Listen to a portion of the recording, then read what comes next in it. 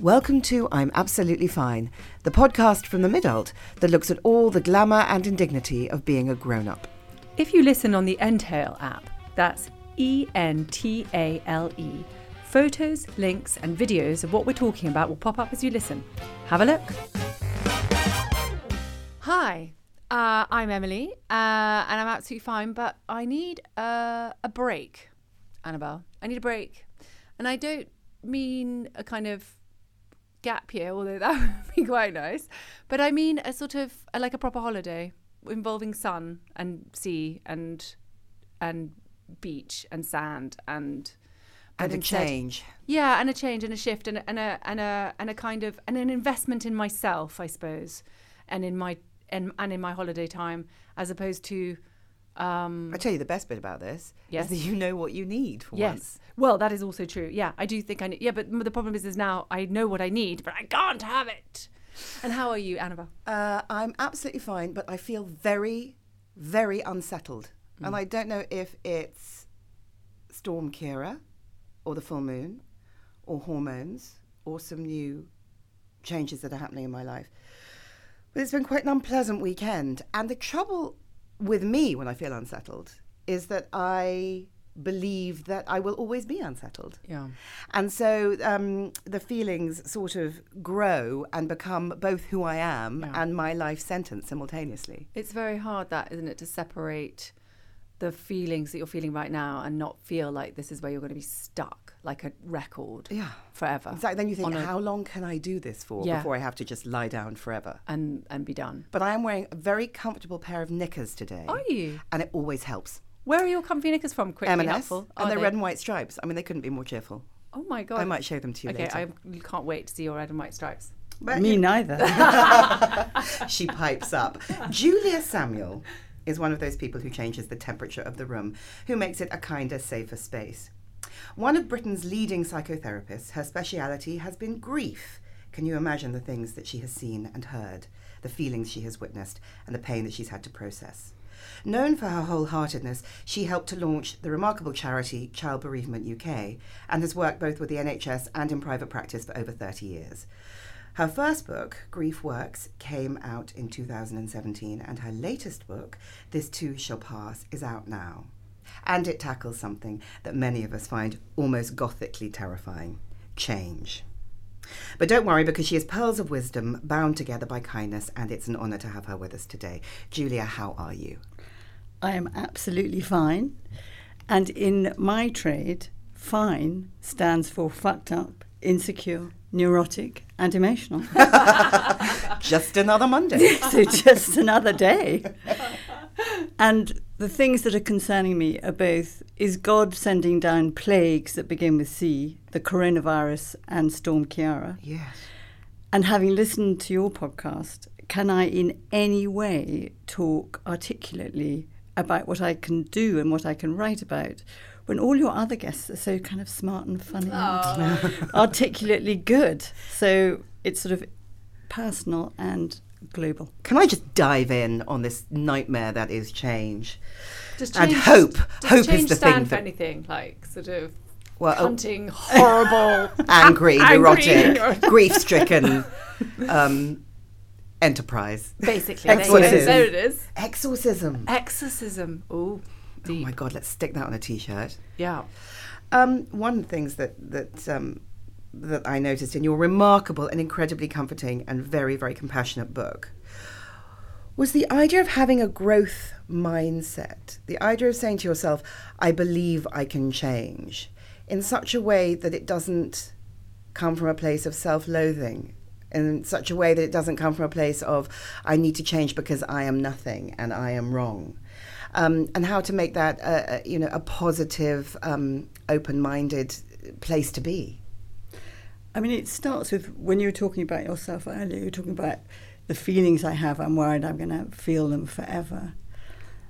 And my perspective is that feelings are not facts. Yes. Feelings are transient. Because you feel guilty or you feel useless doesn't make it so.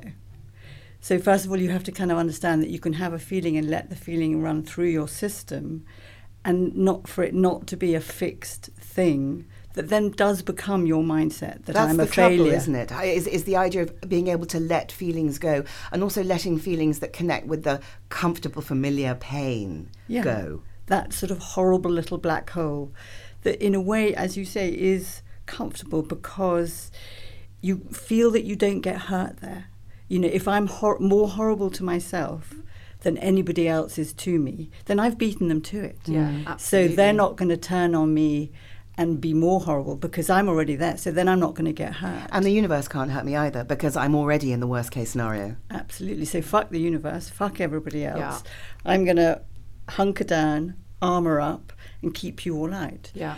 But of course, in the process of change, which, you know, we are evolutionarily born to adapt and change, either through the years or through the things that happen to us for as long as we live, is the attitude of that growth mindset.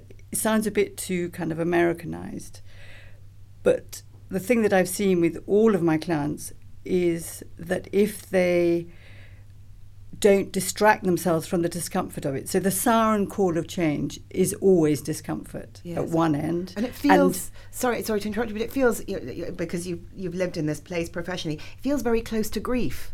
It is like grief. Yeah. It's in what I call in the book a living loss.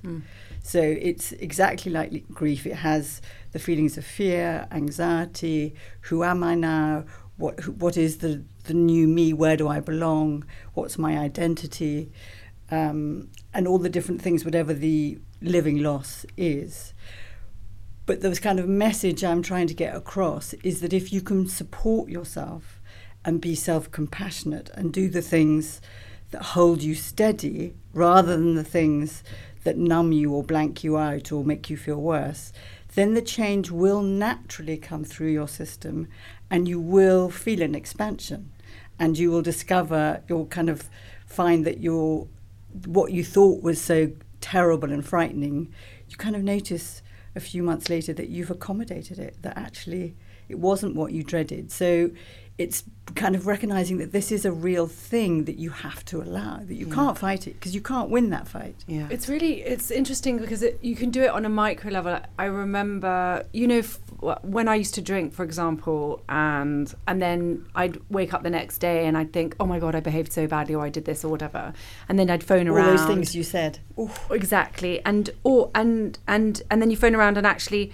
nobody really noticed anything particular because everybody else is in their own bubble of. And I think that's the biggest lesson that you learn, that, you know, that I've learned is actually, because I'm so self-conscious, and then I go, oh God, I'm so sorry I said that yesterday, or I'm so sorry I did that. And people are like 99% of the time, they haven't noticed because they're also in their own vortex of kind of, you know, cycle of going backwards and forwards. Or because you didn't really do anything wrong. Well, that's the other thing. The idea that you feel wrong all the time, so therefore everything you do must be wrong. That's something else. But also to add into that, when you are in your own kind of shitty committee of self-recrimination and self-attack, worrying what you say, it means you have absolutely no capacity to listen. So that the thing that we need most and long for most is connection to others. And for that, we need to be able to listen. So if they hadn't been in their own kind of shitty committee, they would have remembered because they'd have been open to what you had to say, they'd have taken it in and connected with you. But because they weren't, and I think that's one of the big problems, really. Yeah. I think also, I love the shitty committee. I think it's genius for the inner chatter. Emily calls them her lizards. The lizard brain, the amygdala. Yeah, is that... I just had to be smart then. But you can was delete very that good. bit. Yeah. the lizard brain. The lizard brain. Is that it compromises your capacity for compassion. So sometimes I think when I'm in the most pain, I am the least kind and understanding. And that seems like the worst of both worlds.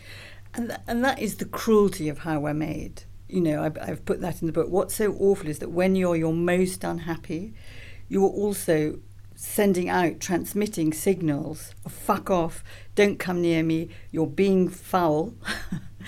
And people don't come near you when the thing you want most is to be loved and connected to when you feel bad. But also, if you think about it from a kind of physiological point of view, when you're very unhappy, you're probably hyper. So you're in fight or flight. So when you say you're worst, you're probably in fight. So you target with your words, because that's what you do. You're very good with words. People to kind of bring them down.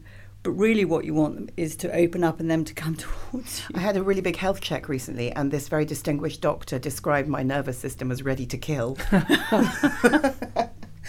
Which is, a bit scary. So you describe this, I think in the book, you describe this idea of being open to change as living in a fertile void. Yes, it doesn't come from me. It comes from someone called Fritz Perls. I mean, even the word void makes me want to scream in panic. But I mean, it is and fertile. Yeah. Does it make you think of poo? It does. It's like slightly fertilizer. makes me think I of agree. poo, like your gut. Yeah. Yes. No, the fertile void makes me think exactly of some kind of farming thing. Yeah. Essentially, like. But I like it. So what we tend to do is get busy and distract ourselves. Yes. And the kind of thing that helps us is always the opposite. So the thing that helps is to slow down, kind of become a bit more aware. I mean, like all this mindfulness shit has a point. Yeah, no. Like breathe, slow down, don't make decisions, let stuff go through your system, and then you're open and thoughts will emerge and decisions will come through. But if you go into your fight or flight, you only have your thinking capacity, your neofrontal cortex is completely offline.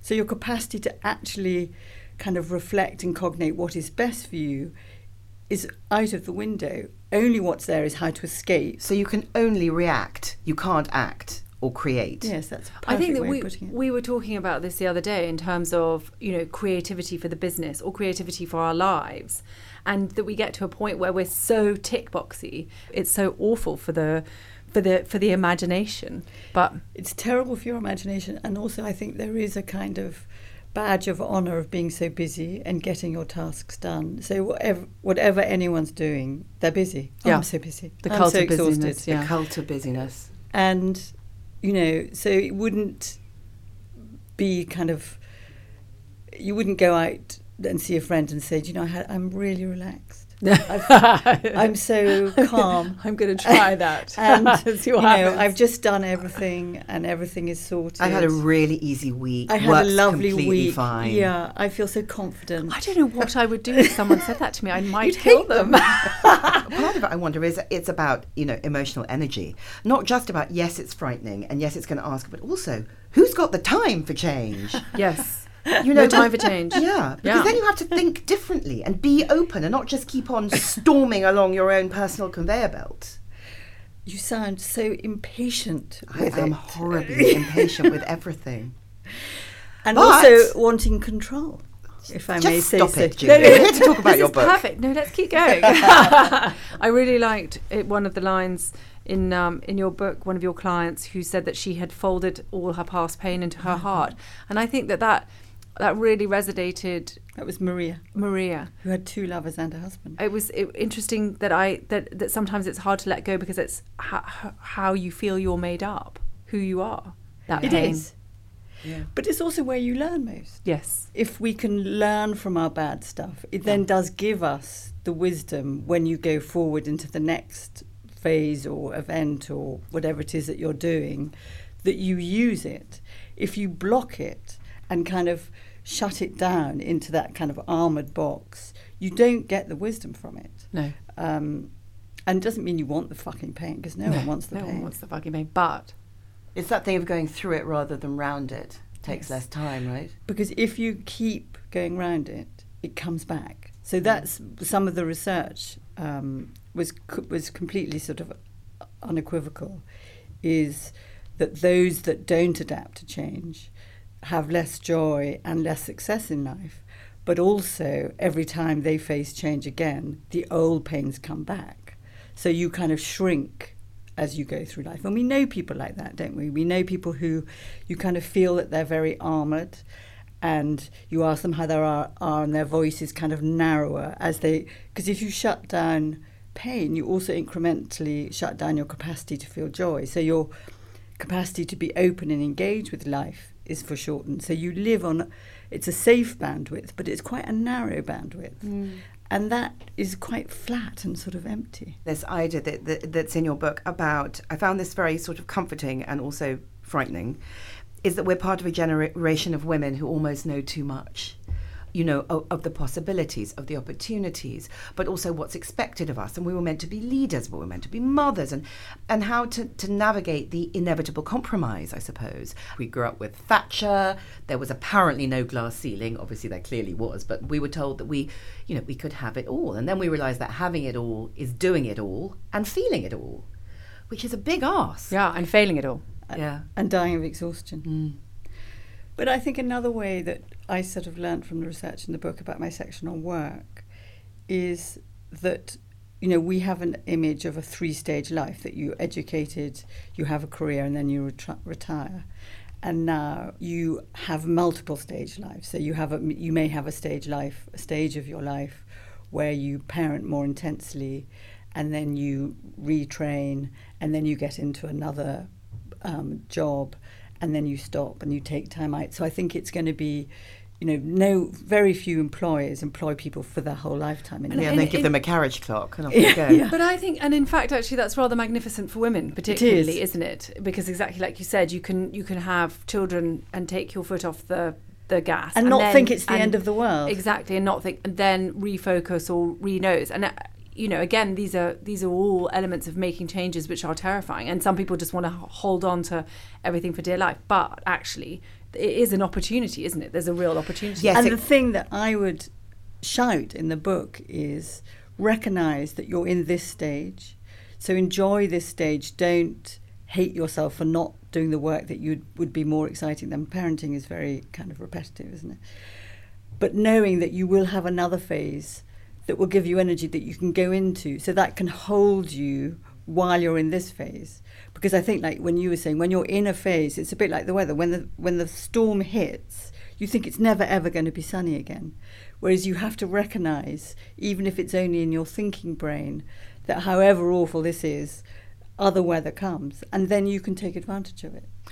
I think, yes, it's that reset thing. Yeah. We talk to women a lot about reset, and it's a very frightening thing. I mean, I think what I've noticed is that even now there are more examples now than there were even 5 years ago of women who are successfully doing that, who are, you know, as you say, coming out, parenting, doing whatever they need to do, and then re-entering the world in different ways, and knowing which that is exciting. Yes, it is. There was a very interesting tweet the other day by an American journalist in her early 30s who said, I am sick of reading the 30 under 30 success. I don't want to hear about the 22-year-old who's sold their business for $1 billion. I want to hear about the 47-year-old parent of 2 who's finally sold their book to, you know, a big movie studio, or I want to hear about the 60-year-old who's published, because those are the stories that have probably existed in a different kind of fertile void for a long time. I saw this weekend, funnily enough, after a couple of weeks after seeing that tweet,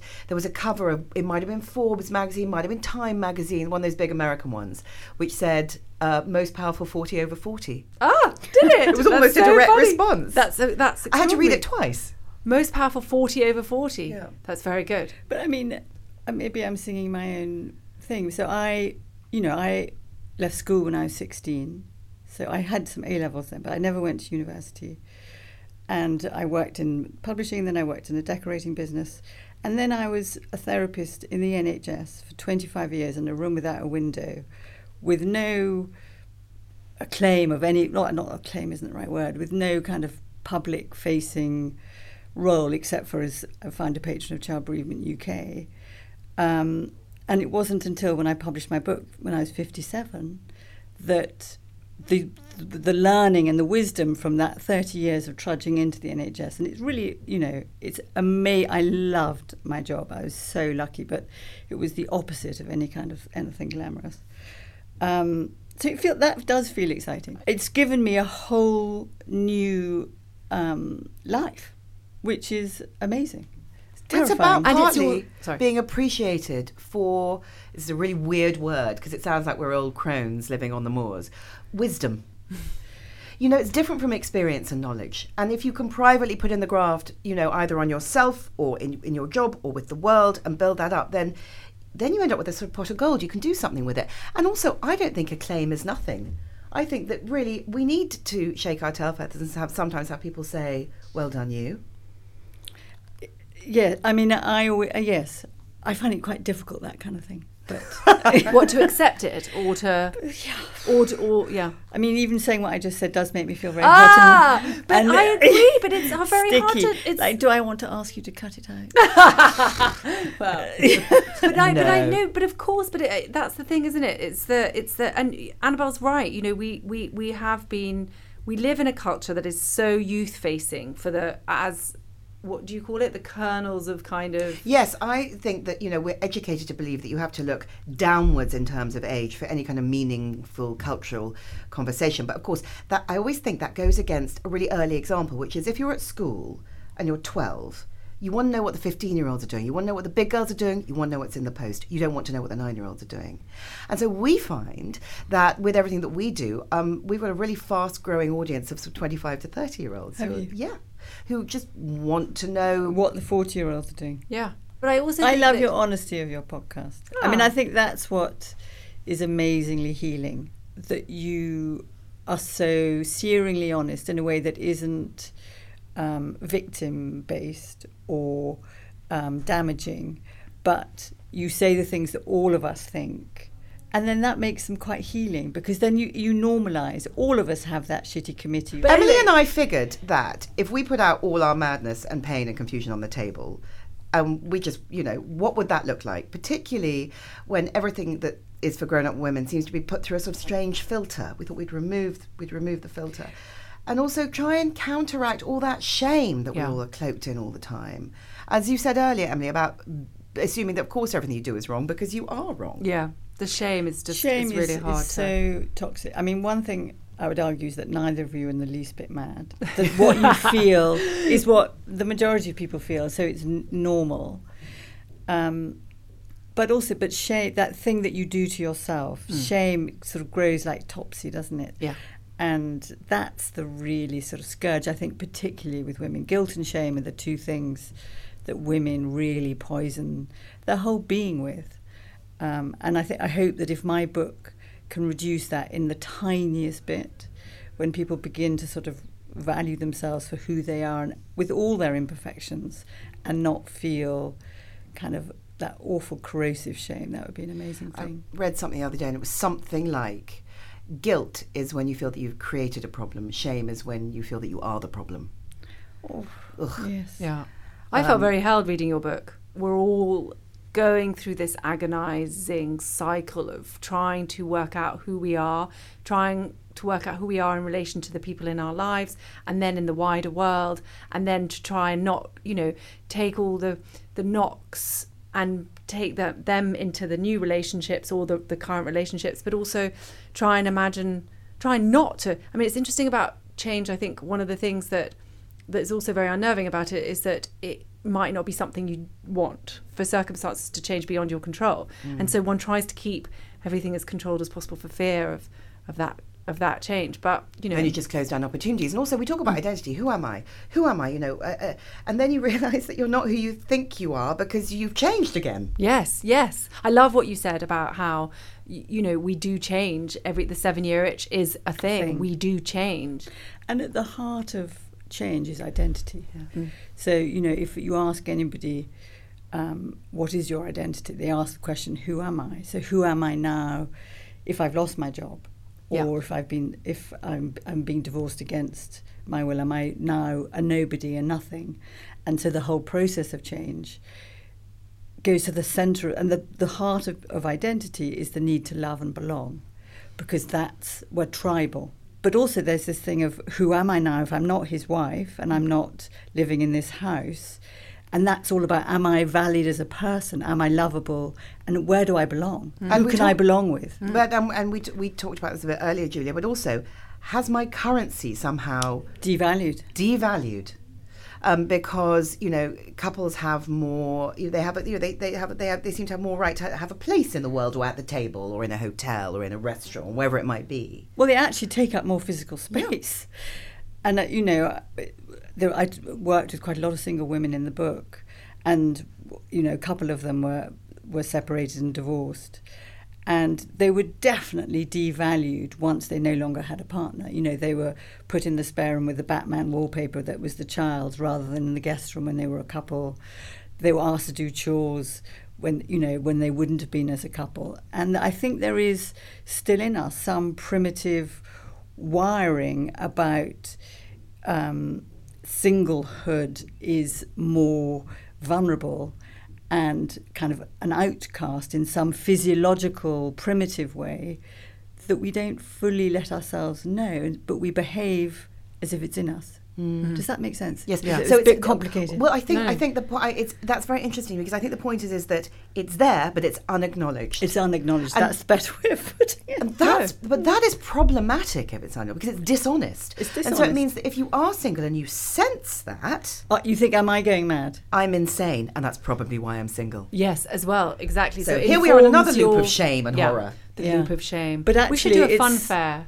You know, the mid-adult fun fair of Like places Dismal World. Or at Yes, least exactly. Shame City. Shame City, exactly. Where you're in. Hello, welcome to the loop of shame. Exactly, where Or- you go and you gamble and you lose all your money, and then The you know, roller or- coaster. Yes, exactly. Or the Hall of Mirrors, where the mirrors are actually mirrors. So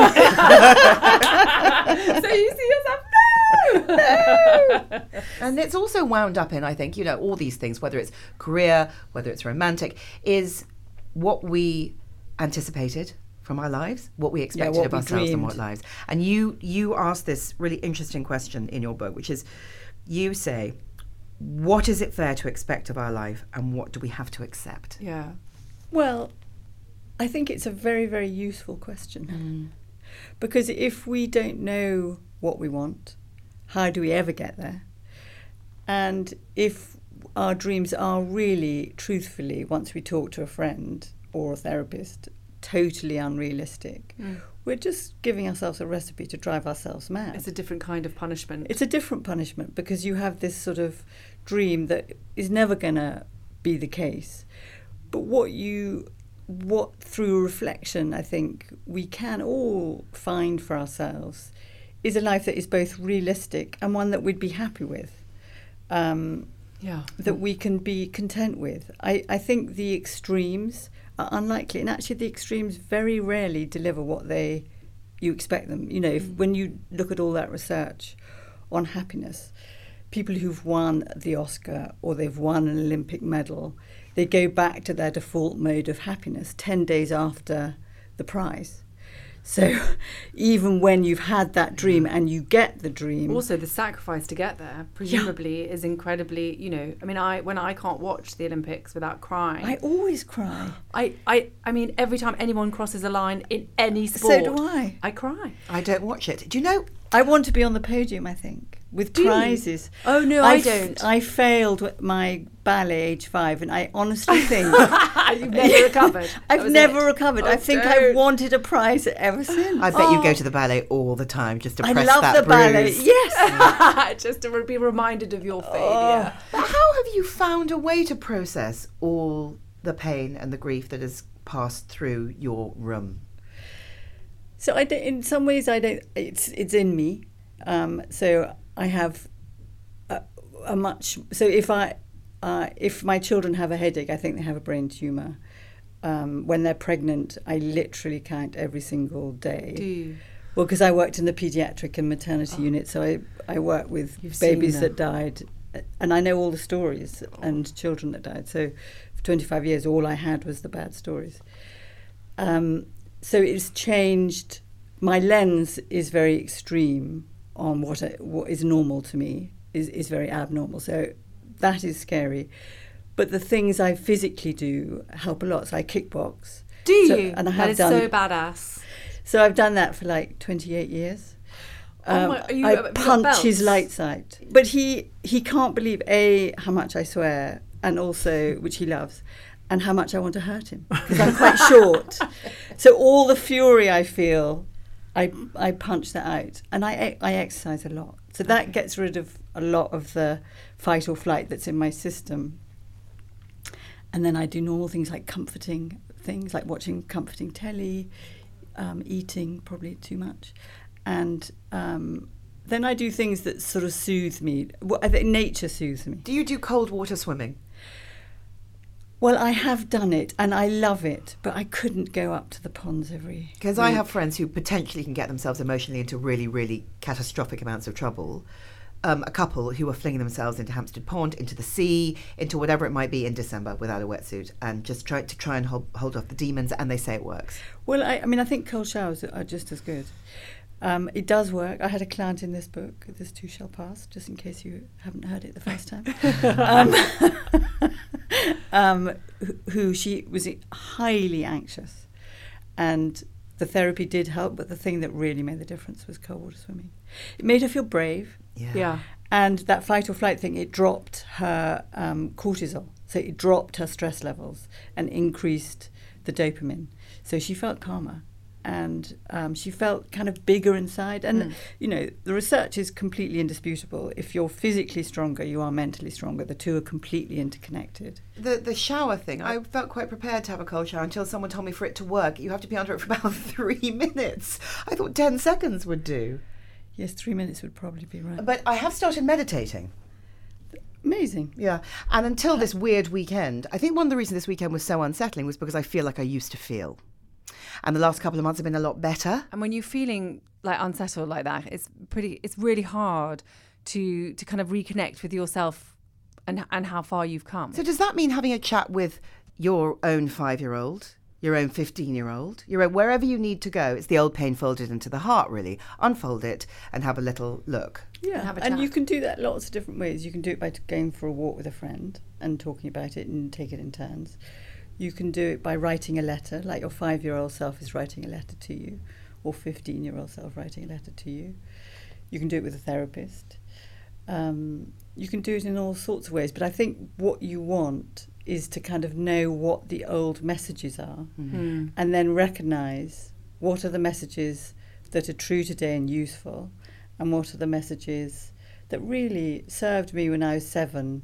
And, I mean, like me with my ballet, you know, failing my ballet. It's time for me to learn it doesn't matter that I failed my ballet. But those old messages are so noisy, and it's so hard to form those habits, because I lose concentration and just forget to be, you know, vigilant, magnificent and powerful, and forget to feel brave, yeah. or whatever it might be. And I think a lot of people hear all the old stuff and forget to find any kind of emotional sobriety. So lots of people know that I haven't had a drink for about 14 years, but I was definitely at my most crazy and anxious about 5 or 6 years into that. Because even though I'd done the usual, even though I'd worked very hard on not drinking, what I hadn't done was look at in any great detail why I drank. Cost. Exactly. Yeah.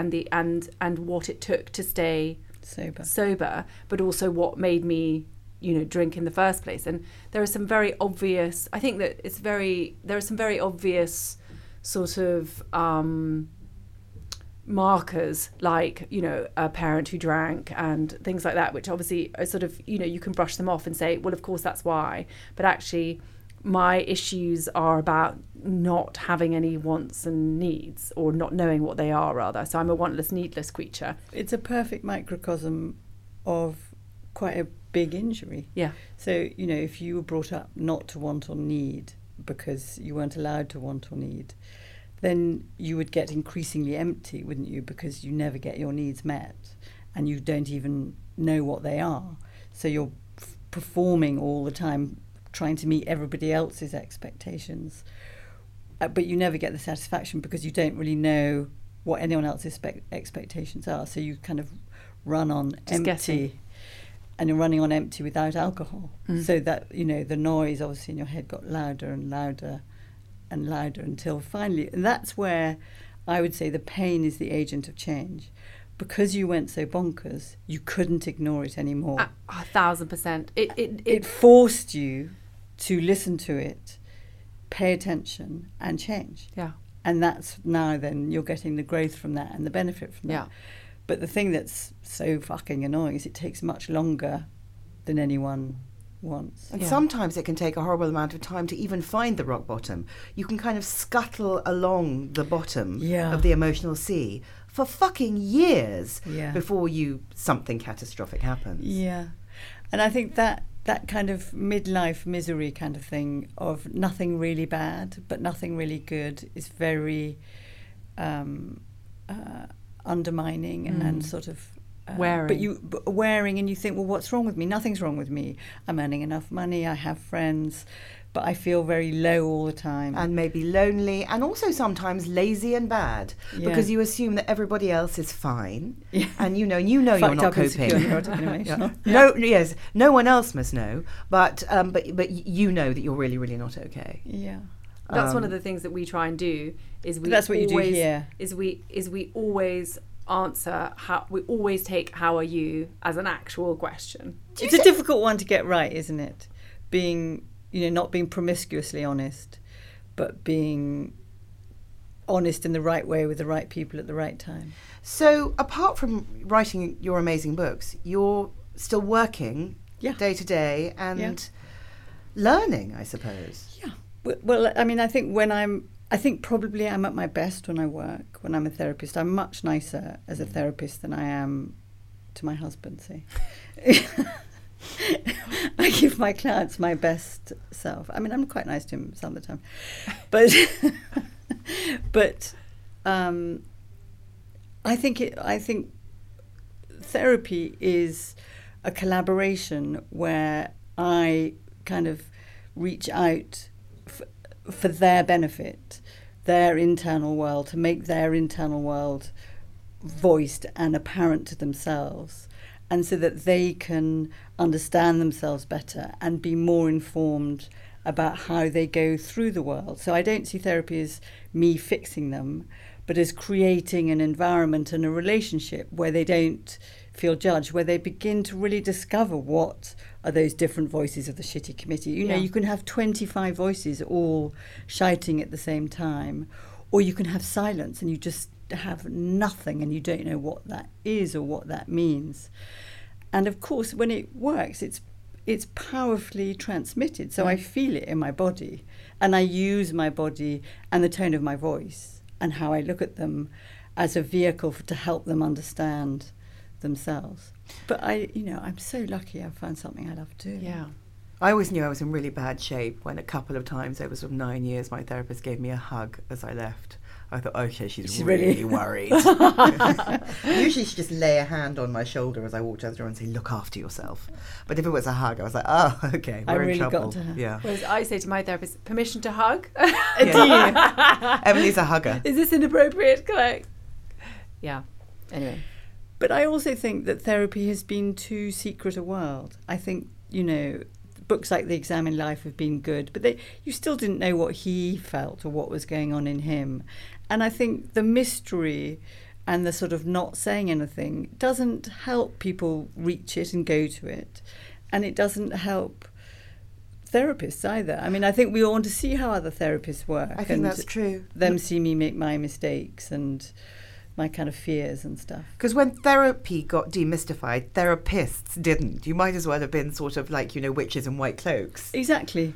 Hidden in the room through confidentiality. So I'm incredibly grateful to my clients to give permission to let me write about them. It's very brave of them. Yeah. I mean, I really have disguised them, so I don't think any of them will be recognised.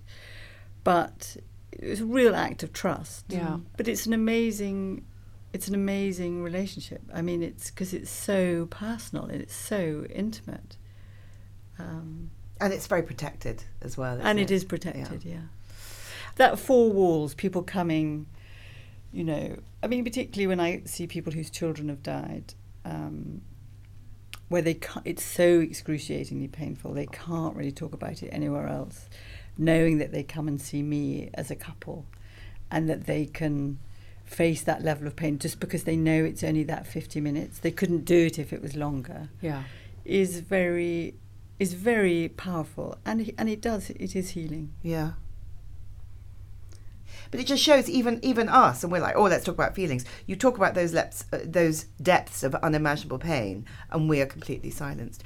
And I think sometimes when you have people in your life that have gone through something appallingly catastrophic, you don't know how much to make a nuisance of yourself, how to be told, so you can, to the point where they could tell you to go away, or whether you should retreat and give space, or how, as a non-therapist, to help people who are going through terrible things. Yeah. I mean, I think the biggest thing is to acknowledge it, but also to ask the question. You know, I want to come and see you. I want to take you for a walk, but tell me what you want. Yeah. You know, if I'm overdoing it, if I'm over texting, tell me. So ask the person. And that would be true at the extreme end when a child has died or something really devastating has happened, as it would be to a friend who's lost their job. You know, that you don't want to kind of make them a victim, but you also you just need to ask them, what do you need? Yeah. You know, I'm here, I love you, tell me what you need. I can And be come able to bring- hear them. And hear them. Yeah. And I mean, one of my big messages, the big secret of communication is listening. And I don't think we feel heard, so we keep on shouting louder, and we aren't open enough to properly listen, which means also we feel a bit lonely. Yeah. I think when you really listen, you connect with yourself and you connect with the other person, and then something rather amazing happens. Rather than just waiting to talk or filling silences. Or thinking that somehow, I think when you don't feel heard, if it increases when you voice something that matters to you and you don't feel it's like being taken on board, you feel increasingly pointless. I think that happens a lot to women in the workplace still. Yeah. I know you've got your chapter on identity and it looks at some of that. Yeah. And, you know, we were talking to a very powerful businesswoman the other day, and even she, at the absolute peak of her profession, was saying, when I'm in a room with men, they absolutely don't listen, and they also take a very long time to say what they need to say.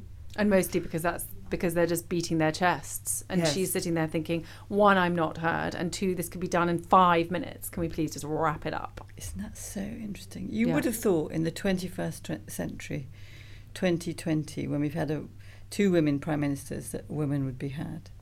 But, you know, old habits die hard, right? I think all that women prime minister stuff just really pisses off the patriarchy and makes it gird its loins even more. I mean, look what's happening in America. They're like, all right, ladies, you've had your fun. Now let's just whip away those reproductive rights and let's see how you get on then. It's terrifying. It's like a sort of nightmare house of fun. Everything's moving and shifting and turning and whirling. And will you be writing another book? I hope so. Mm. Yes. Do There you is know one yet? I do actually. There's one in the post. There's one in my head. Oh, That means she's not going to tell us what it's about. No, Very not exciting. yet. Well, all I can say is I hope you'll come back. yes. I would comes love to out. come back. Because it's been... Before maybe, because that'll probably be in 10 years' time. Yes, before. Maybe Come we back can come and talk about other things. In fact, why don't we come back next week and then we can have a bit of a chat? But it has been, as I suspect it would be, an absolute honour to have you on. Thank you Yeah. so much, thank Julia. you. It's been a Thank you real so much. pleasure. You've been listening to Annabel Rivkin and Emily McMeekan of The Midult. Our book, I'm Absolutely Fine, is out now. If you like what you hear, please rate, review and subscribe. And we'll just leave you with this thought: falling apart or falling into place. Hi, my name is Kay Adams, and to be honest, I'm not so good with the ageing process, so I enlisted my old chum, the filter-free Cara McKenzie, to advise. Could you imagine being a porn star? The room would need to be really hot for me to strip off. To be honest, she's not much help, but she is rather amusing. And along with some great guests, Joe Brand, Andy Oliver, Anton Dubek, Ruth Langsford and Craig Revel-Horwood, darling, we are learning how to be 60. Listen wherever you get your podcasts.